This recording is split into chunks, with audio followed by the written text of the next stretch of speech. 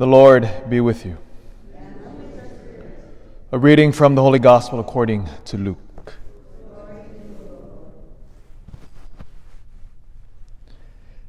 Jesus said to all, "If anyone wishes to come after me, he must deny himself, take up his cross daily, and follow me.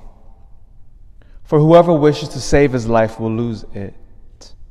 But whoever loses his life for my sake will save it. What profit is there for one to gain the whole world, yet lose or forfeit himself? Whoever is ashamed of me and of my words, the Son of Man will be ashamed of him when he comes in glory, and in the glory of the Father and of the holy angels." The Gospel of the Lord. Spirit.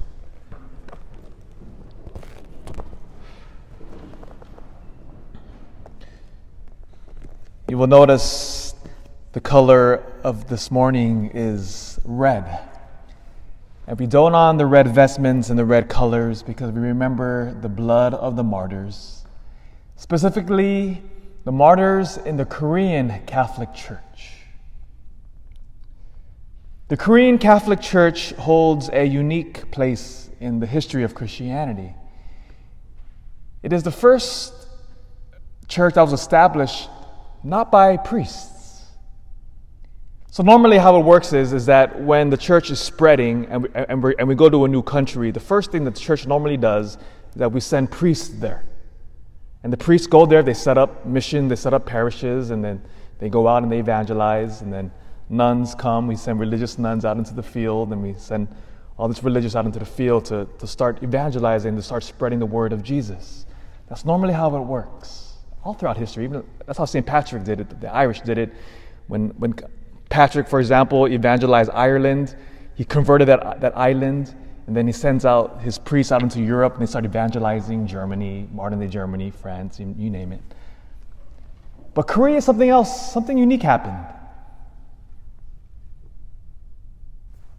Koreans, lay Koreans, so not priests, they were journeying to Beijing, so modern-day China, and so because China was a regional power at that time.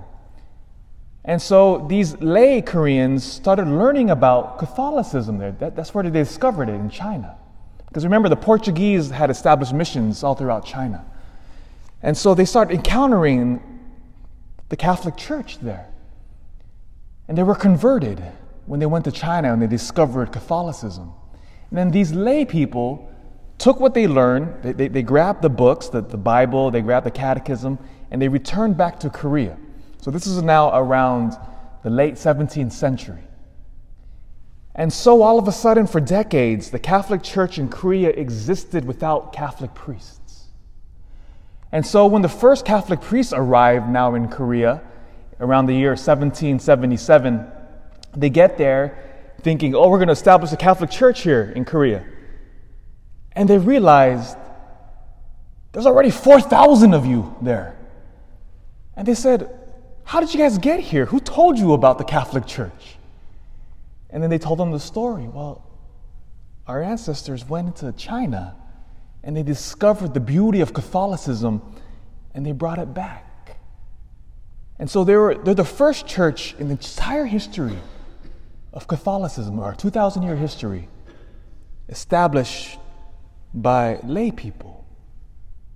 And then within 10 years, that number of 4,000 has grown to 10,000. So we kept growing and growing.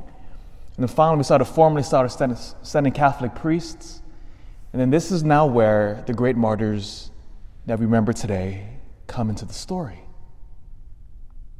Saint Andrew Kim Tae-gån was a native Korean, a Catholic priest, born of converts, because the main religion in Korea today is Buddhism.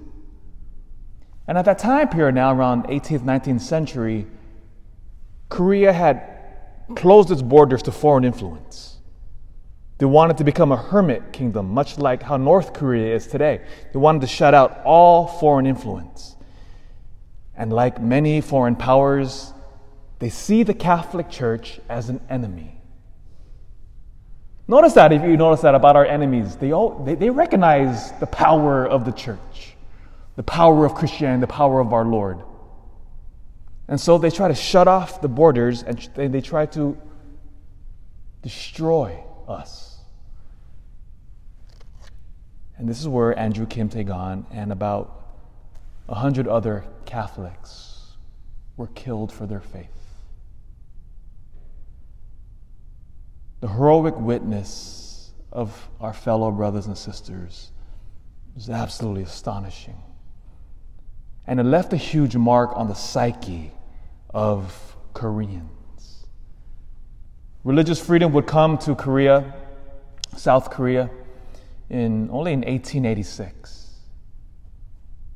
Today, the church now, as Catholics, we number nearly 6 million. We're a fast-growing church in South Korea. We are the number one respected religion in that country.